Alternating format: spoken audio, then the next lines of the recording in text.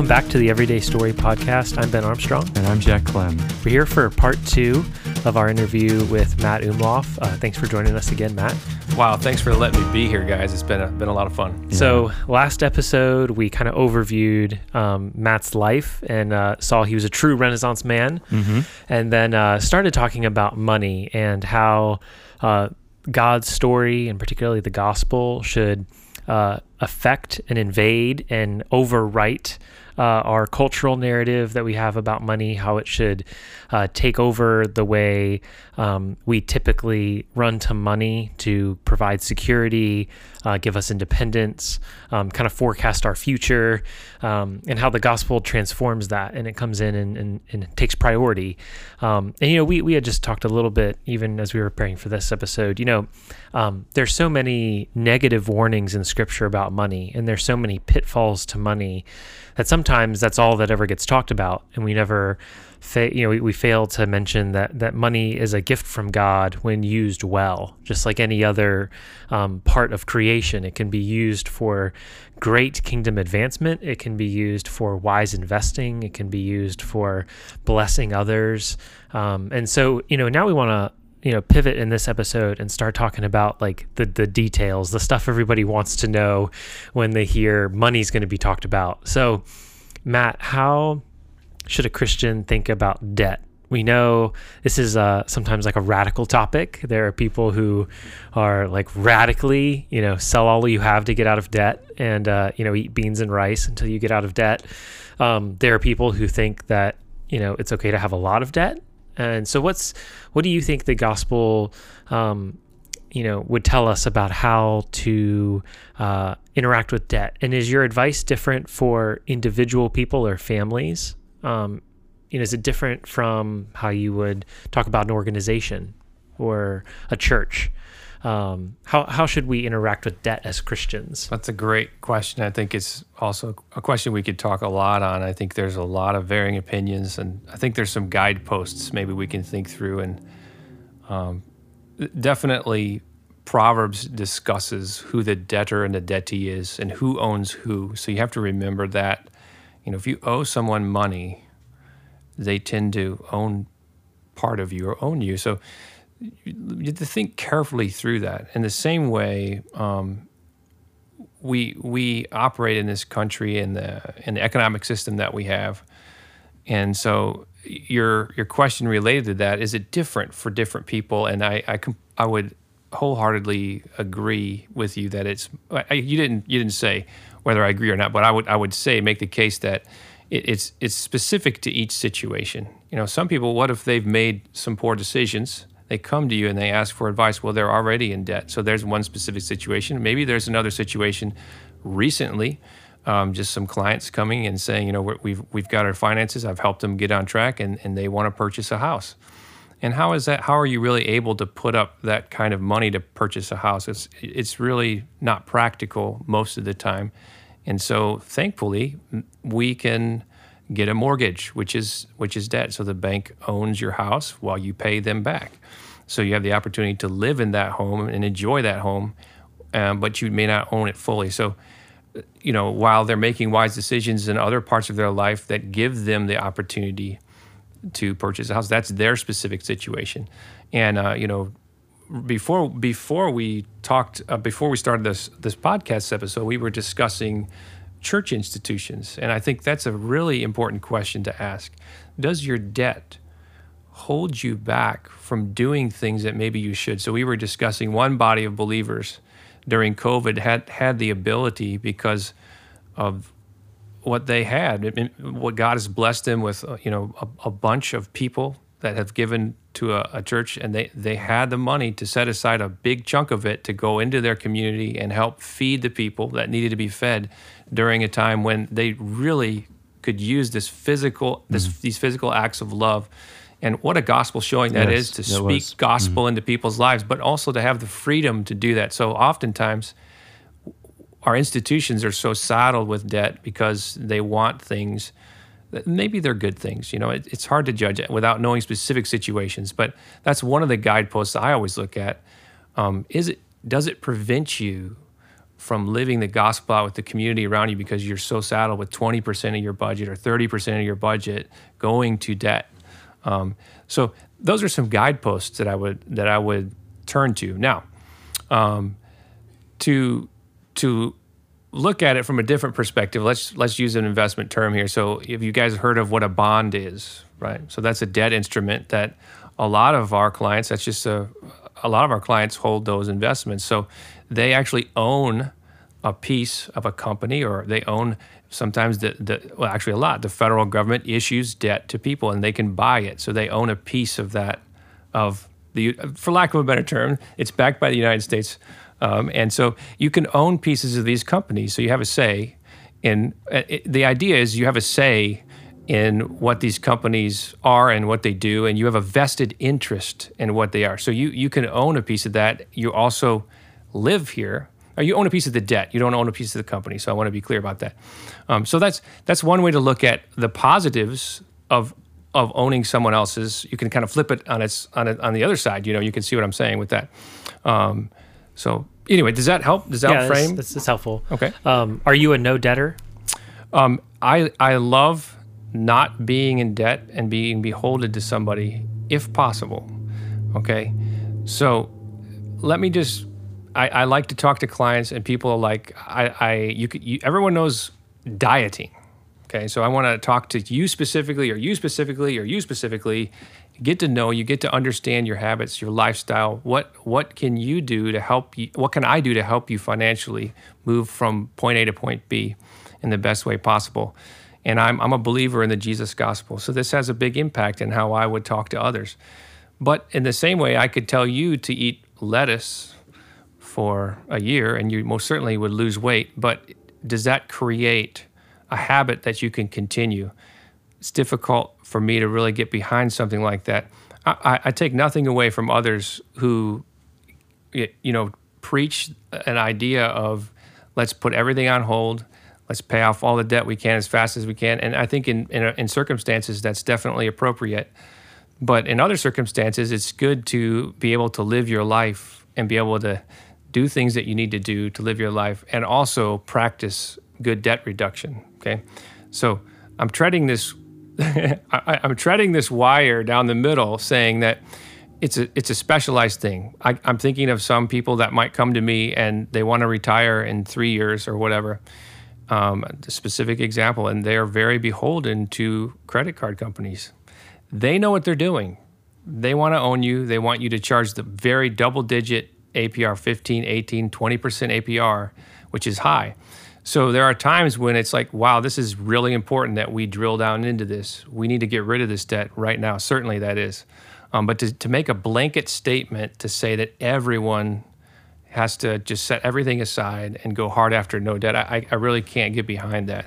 So this is maybe, you're pushing us to think about talking about this in Christian community with otherwise believers. They can help in knowing you and in knowing habits and in knowing lifestyle and in knowing, maybe future goals or aspirations. And the community can really give great wisdom to people. I feel like the big takeaway for me is that like the rugged individualism that is often wed to how we spend our money should be rethought in light of the gospel. And these should be conversations that involve wisdom and other people. You're exactly right. And you're touching on something that's so important. Also, not just spend, but save. Before you go into that, maybe for our listeners, we could perhaps put it into a little bit of a case study scenario. So say a young couple comes to you, just newly married. It's not Leah and I. Yes. I see what you were about to do there, Jack. Yeah, that's right. Not taking it. All right. So no, what maybe 3-4 things would you say just to be like high points? Okay, here are like 3-4 things to think about with your finances now that you're a newly married couple. Mm-hmm. What would be the top things that come off your experience and okay. That's a great topic. I don't mean to cut you off. Can we go back and just say one quick thing about Ben? All right. Mm-hmm. Maybe we should pause for a second. Okay. So I wanted to just touch on what you just said, Ben. you mentioned the word church and the body of believers, which I think we know, and I mentioned in the last episode that we are going through the book of Ephesians, talking about the body of Christ. That's who the church is supposed to be, and how we don't depend on that for help. Oftentimes, we cast aside many parts of our lives and try to get through it ourselves, and money is definitely one of those issues. So I know that I've benefited greatly from the community, from church, having the wisdom in there to go to talk to people, to feel comfortable, to share personal things so that I can get help dealing with it. Because I certainly don't see some of the blind spots in my life. I'm not skilled, or I don't have what maybe someone else might have, and they can speak directly into that. So I think it's key, it's huge to have a body of believers you're involved with where you can actually talk and discuss what we're talking about. Is it important? The debt thing is huge. It can seem so right to you that I should go buy whatever, A, B, and C. And to have you have some wise counsel from the body of believers you're involved with, help you navigate through that, help you with questions maybe you hadn't thought of. And maybe it is the right decision, maybe it's not. But that's a gift that we need to take advantage of. Now, to go back to Jack's question, I would like to say that's a great question that you ask. So if I'm sitting in front of a young couple, we would have a conversation about how money has a way of controlling you. And if you let it, it's one of the largest factors in disagreements in a marriage. So we would frame a discussion about that, and I often want to hear, every time I want to hear from the wife and the husband, their goals, their dreams, their pursuits. Let's get it on the table. Let's discuss what your expectations are with the money that you have. And sometimes there's some surprising things that can come out in that conversation, and I find that to be a really rewarding and interesting part of my job that really doesn't have anything to do with numbers or, investment vehicles or whatever, which are very important and I want to minimize that, but just being able to counsel in front of two young people and have them discuss this in their lives. So that's the first thing, to be open and honest about what's going on. Then the next thing I would say is we need to understand more about what you're doing now with your finances. So to get them talking first, but then to get a piece of paper. There are many programs out there you can use, an Excel spreadsheet, a piece of paper, just to walk down what their needs are on a monthly basis, what their income is, and then maybe a category for their wants. So we're just talking about a basic budget. Whether they want to follow that or not, I need to get a good picture as to what they're doing and what decisions they're making with it. That can be very eye-opening. Sometimes it's striking because that might be the first conversation that they've had with somebody, and sometimes even with each other. Yes.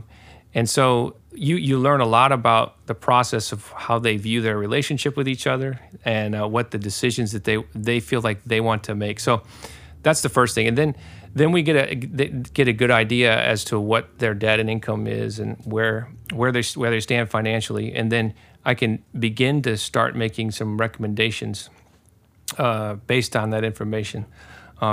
So that's how I would approach that first meeting. So obviously, usually I'm stereotyping young couples. They're looking for maybe a first-time home buy.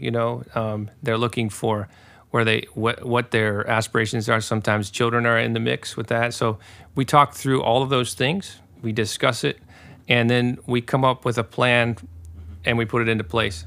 And that's a fluid plan. So and we can change that as needs arise.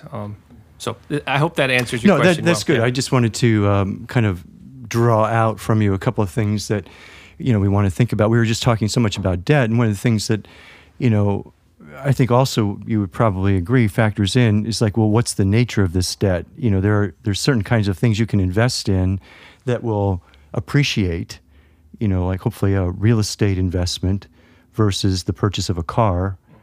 So you're also thinking about the nature of what it is you're purchasing and whether or not there's any, you're still in debt, but there's more of a probability of, recovering the investment and not being completely sunk by it. Right. So that's a conversation that's great to have. And, one of the things you mentioned, vehicles is an interesting topic. And, a $30,000, $40,000 vehicle is a lot of money. Oh, I can't believe the price of cars these days. And it's not abnormal for people on two relatively normal salaries to own two or three of those. And so that can be saddled. And so you're speaking to the fact that as our culture looks down, or as maybe we look up at our culture and the expectations are there, talking with some people recently, it's interesting that even family can put that pressure on you. Well, you should be getting a new car because that's what you need to have. Like it's really interesting to me. You'd think that they would. This is maybe a generation thing too. I'm finding, but anyways, just to say, to be very careful, and that's what we talk with. You only have a certain amount of income coming in, and you can and will be beholden to others. Right. And it's very easy to do. We talked about credit cards a little bit, but definitely loans to cars, and it's very inviting, very low APR right now. You can buy an expensive car for not a lot of interest, and so the temptation is to just take that dive in. And I would go back to talking with someone like me, but also Ben's comment of what the church is and what it should be. And these are questions that can be helpful from, especially, hopefully we'll get there at some point during the podcast, but older people. Older individuals in the church that have experienced this in their life and have made these mistakes, or maybe not, and made good decisions, and having them be parts of these younger people's lives. Well, it's kind of interesting for Kathy and for me. Our children are at that point in their lives where they're starting to hit sort of their stride in their career. They're starting to make better money. And as I've been around through church involvement, people like yourself, and I see the value of what your expertise or your knowledge base brings to, like, in fact, I'm just thinking about my children, our children. I've tried to encourage them, get in touch with, do you want to talk to who I'm talking to? And there's sort of this like, well, no, that's something that you do when you're in your 50s or your 60s.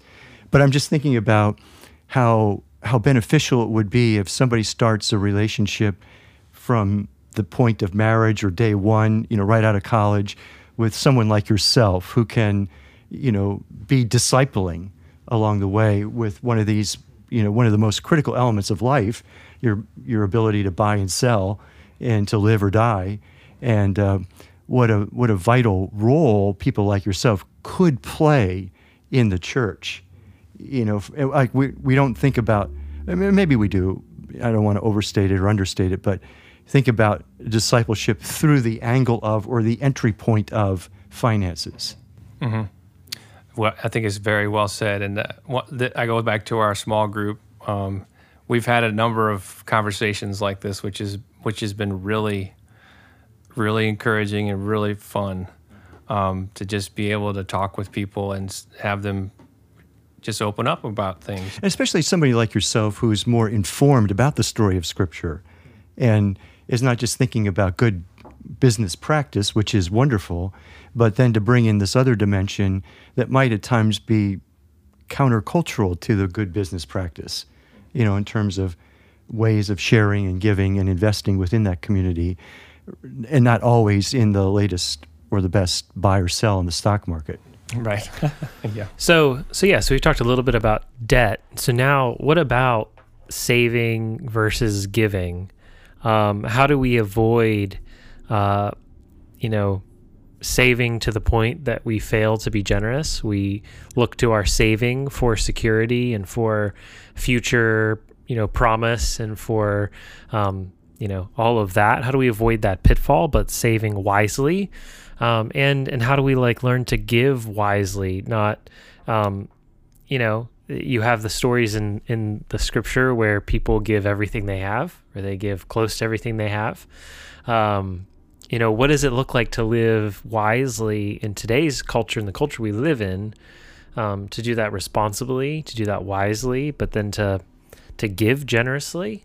How should the gospel start to affect how we think about those areas? It's a great question, Ben. So you alluded to should we give everything? Well, I think there are times in the Bible we talk about the rich young man who comes and said, "What must I do to be saved?" Well, Jesus calls him out and asks him to do just that. And I don't think I don't want to go down that path where everyone should be called to do that. But there are times when that's the case. So I would go back to some of our previous comments. You can't live unto yourself and expect to make good decisions. This is one of the body life things that we talk about. Yes, you can talk to a professional. Yes, you can come talk with me. I encourage you to do that. But a lot of this can be answered with a community that's open and honest, that actually is participating in what a New Testament church should be like. So a minute ago we talked about older into younger is something that I'm really passionate about. So retirement, as it seems, is not looked at kindly. Maybe we're transitioning into this, but oftentimes we see a man, for instance, working his entire life and accumulating the wealth he needs to accumulate so that he can go do whatever he wants to do.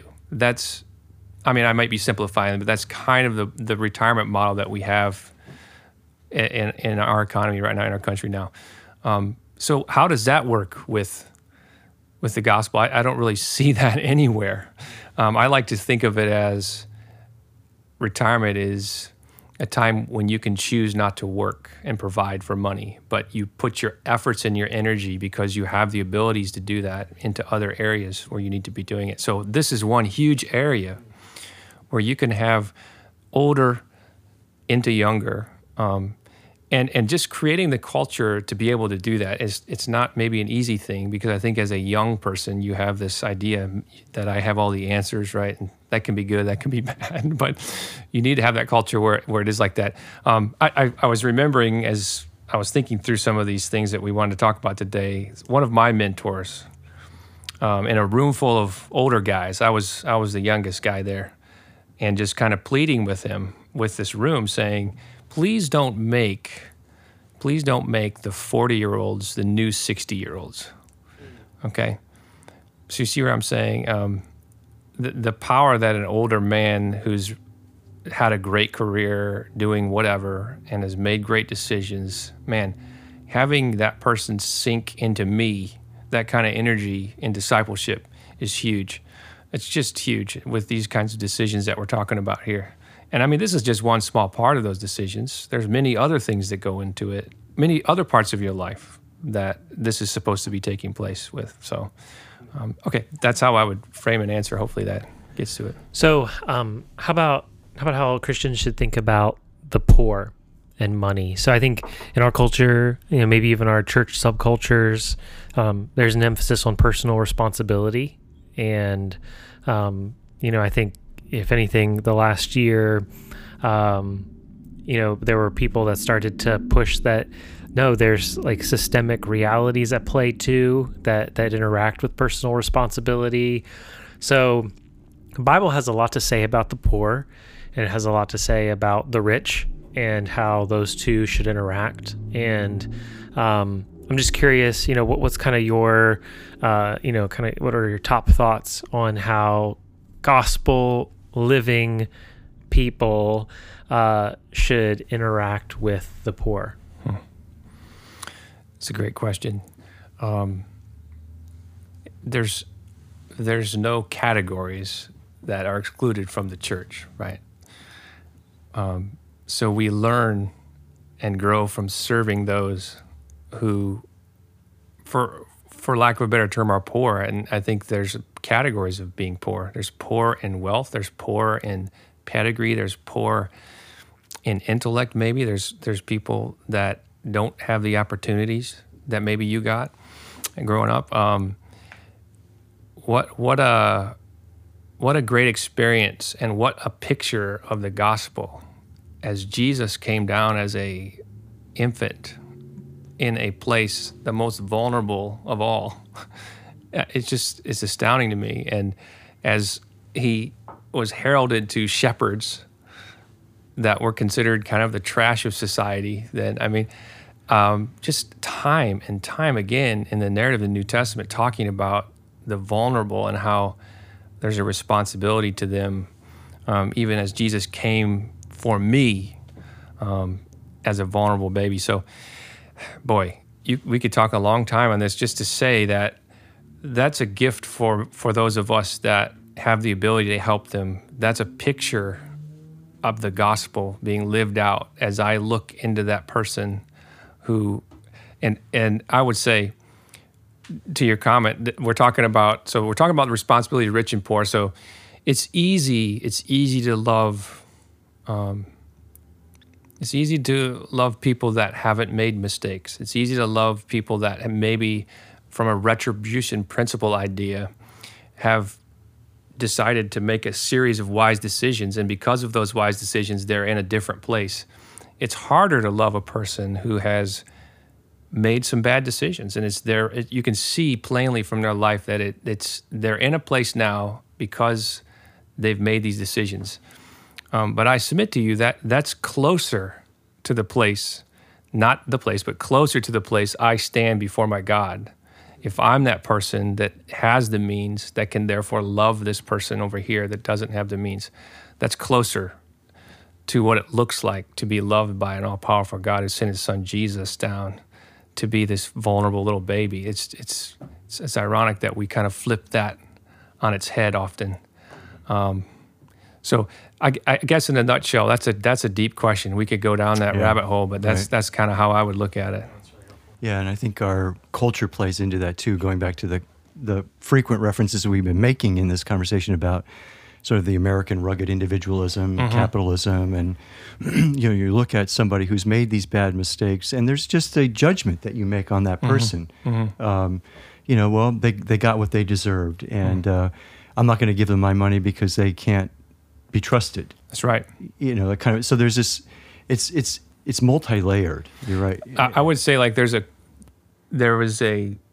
in the last couple of years, we've had a number of circumstances like this, and I can tell you that the conversations that came out of were conversations like this. How do we help this person who can't help themselves because of whatever? Those conversations, I couldn't believe the conversation we were having, just answering some of those questions and how we were thinking through the gospel that never would have occurred to me had we not helped a vulnerable person who couldn't really help themselves, I'm struck by how often I just walk through the world and either choose or don't see those people that are all around us.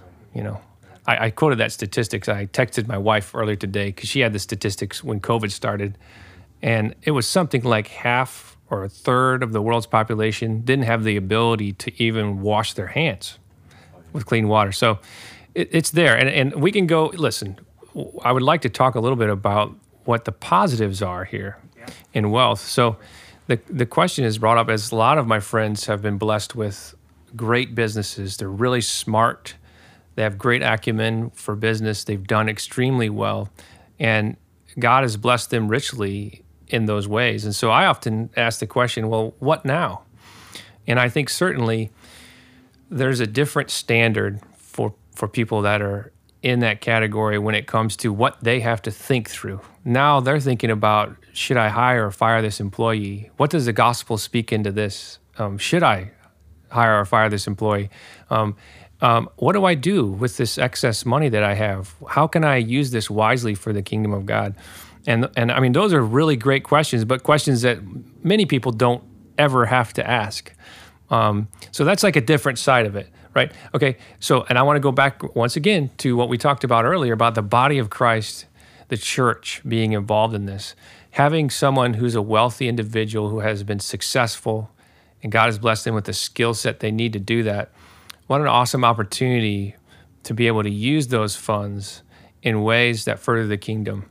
And you guys can start quoting ways that is, I mean, just being able to have the eye open to help people who may need help. I mean, there's a number of people that I've been in contact with over the last 2 or 3 years that, were it not for people like that, would be in a world of hurt.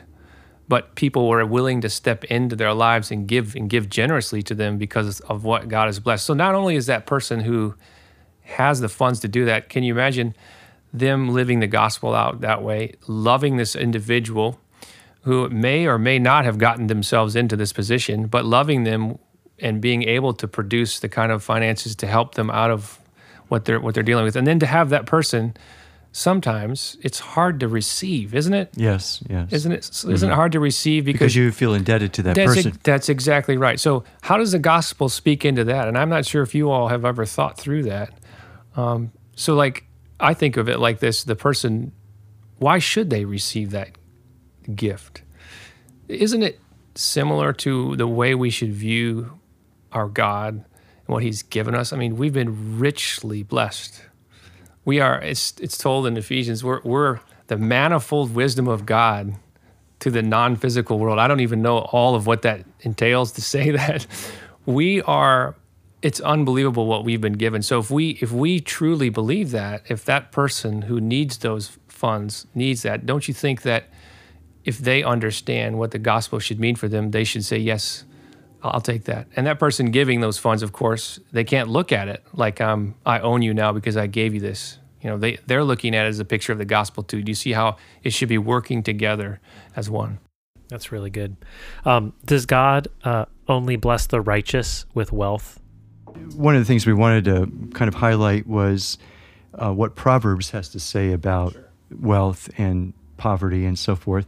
And, you know, it is clear that God does bless the righteous with wealth. You know, from, you know, woman wisdom says, wealth and honor are with me, enduring riches and righteousness. My fruit is better than gold, even fine gold, my yield than choice silver, Proverbs 18 to 19. And then, of course, you know, foolishness does lead to poverty. You know, but I think, you know, we can't think in terms of rigid categories. Right. I would like to hear your thoughts just on maybe the wisdom literature. Maybe I'm putting you on the spot, Dr. Jack, but like the wisdom literature as Proverbs describes perhaps one way, we can call that a retribution idea of how God would work. But perhaps if we look at a book like Job, how that might present a different view, and maybe Lamentations, I don't know. Yeah. No, I don't. Well, I don't have a lot of insight of, you know, that comes out of my own personal study. Did you hear me say I asked him Dr. Jack, right? I know. I felt that pressure. Setting you up. I felt that pressure. Yeah. But yeah, well, I think when you look at Proverbs and wisdom literature, you're looking at principles. You're looking at, you know, so the way that life works best. Right. And that is a gift of God. I would say that's how I would frame it. Yeah. So, I mean, do you answer a fool according to his folly? Well, yes and no. Right. You know, sometimes you do, sometimes you don't. And does God bless only the righteous? Well, yes and no. You know, so, I mean, I think we were talking about poverty, and poverty comes on us because of injustice or oppression, as well as making foolish decisions. Self-inflicted, yeah. Self-inflicted kind of thing. So, you know, I don't know that we can, you know, establish those mechanistic principles that, you know, and look at somebody, oh, you have a lot of money, you must be righteous, because there's a lot of wicked people who have a lot of money that are not righteous. So, you know, it's not an easy, you know, yes or no kind of an answer. I don't know, you know, in all of this conversation, though, it's just so interesting to me. I keep coming back to, you know, this is, you know, how we handle money is really an issue of the heart, our relationship with the Lord, our transparency, our openness, our closeness, our, you know, willingness to get help, to seek the right counsel with the right kind, you know, in making important decisions. It's a great point. I think similar to when COVID struck first, right? We saw a lot of people's, and even I had to rethink this too, the bubble that we thought we controlled kind of burst there. And so we had to come to terms with, what does that look like? What have I really been thinking about? Have I been thinking about this right? And I think money is definitely that issue. Speaking about the righteous, though, I was reading about this. I just wanted to read what one writer wrote about the New Testament, and directly to your question. The New Testament carried forward the major principles of the Old Testament and intertestamental Judaism with one conspicuous omission. Never was material wealth promised as a guaranteed reward for either spiritual obedience or simple hard work. Material reward for piety never reappears in Jesus' teaching as explicitly contradicted throughout. So no, it doesn't happen, and I think that's probably where you guys were getting at. And we've talked. I don't know if Dr. Jack, if you've seen the documentary on Netflix called American Gospel, that deals with this particular question. I think is really, boy, that is really powerful. So it's a category that we should have, that one can be godly and poor.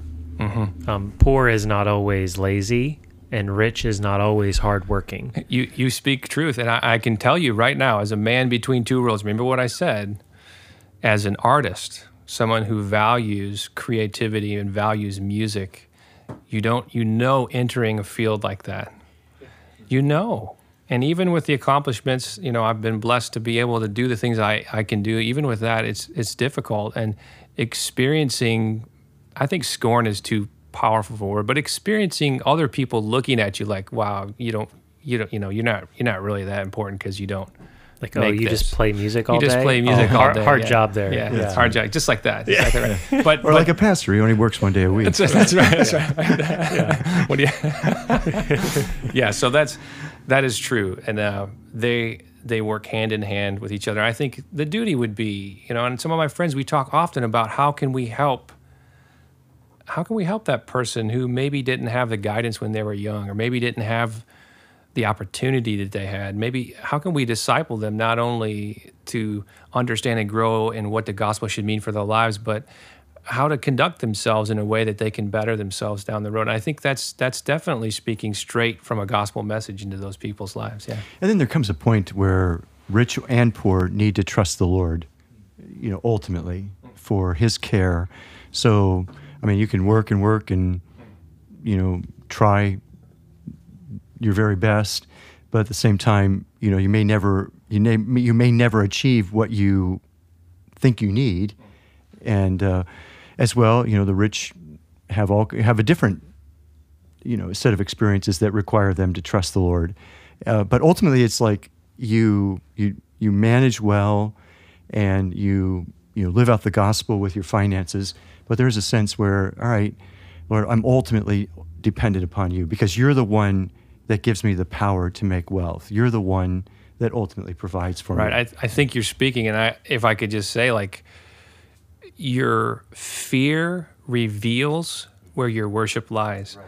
So if you don't have the money and you're fearing, where is it going to come from? Or I think, to put it a little bit differently, if you have the money and you fear that it's going to be taken, or that something's going to happen, or you have to continue to hoard this because you don't, So that is really well said. I think that if we listen to what you said, Dr. Jack, I think that the gospel's not black and white. We live in this world, and we can't just make a blanket statement saying, blank, be rich, be poor. We're in this. We should be in the body of Christ together, and we should be helping. We should be building each other up. Wisdom, contentment, community. I love how 1 Timothy 6 Oh, I'm so glad you brought up that passage. Yeah. As for the rich in this present age, charge them not to be haughty, nor to set their hopes on the uncertainty of riches, but on God, who richly provides us with everything to enjoy. They are to do good, to be rich in good works, to be generous and ready to share, thus storing up treasure for themselves as a good foundation for the future, so that they may take hold of that which is truly life. I think that's like really a wise word from Paul regarding how the rich in the church should think about the fleeting nature of money. It's this present age, but there's one to come that's more important. And so we live investing well, giving well, saving wisely, spending well, in order for the hope in God and for the life that's to come. And so we want to do that wisely. And there's just so many facets of this discussion. And I'm really thankful for you, Matt, taking your time and not charging us for your wise financial advice. No. I'm really happy to be here. Thanks for asking me. No, it's really good. I feel like I have two friends in the room. We can discuss this. And I just think we really, if I can say, it's the gospel is larger than just our salvation. It includes money, and it should include money. And so please think about that. Read about it. Maybe we put a bug in people's minds where now they have a question, they can start reading about it. In many ways, I feel that COVID revealed a lot. Yes. It exposed us.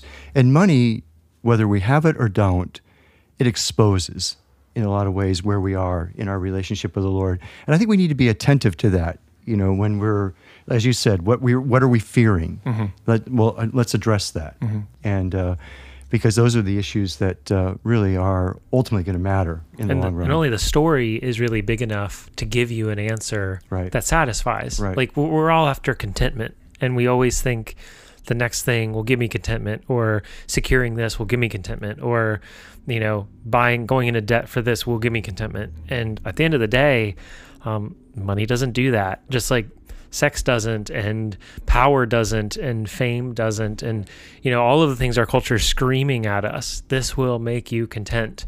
And at the end of the day, the story just isn't good enough. Right. It doesn't actually take you far enough. And the whole premise of this podcast is that God's story does. Right. The gospel does, and there's hope in that. There's joy in that, and then we get to live wisely, utilizing our money for another kingdom, a kingdom that's better, a story that's better. And then when people look at how we spend or we invest or we save, they say, that's kind of weird. What's up with that? Why do you choose to do that? We have opportunities to tell a better story. Yeah, and the better story really that runs across the canon of Scripture is God's presence with us, His provision for us, His care of us, His steadfast, unwavering commitment to us. His pursuit. His pursuit of us. Yeah. Yeah. And I think those are the kinds of things that in those moments of fear, when we don't have much, or fear when we have a lot, we have to rehearse that part of the story to us in our hearts, and remember, that consistent theme that beats across every episode of the story. Well, you've given us so much to think about, and I kind of feel like there will be an arts podcast in the works in the near future. Maybe I could be part of that too. That would be awesome. We would enjoy that. Thank you so much for taking your time, and thanks so much for joining us here on the Everyday Story podcast.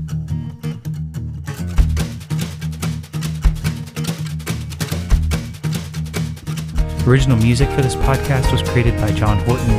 Our graphics were designed by Virginia Stroud, and this episode was mixed and mastered by yours truly. Thanks so much for joining us today, and we'll see you next time here on the Everyday Story podcast.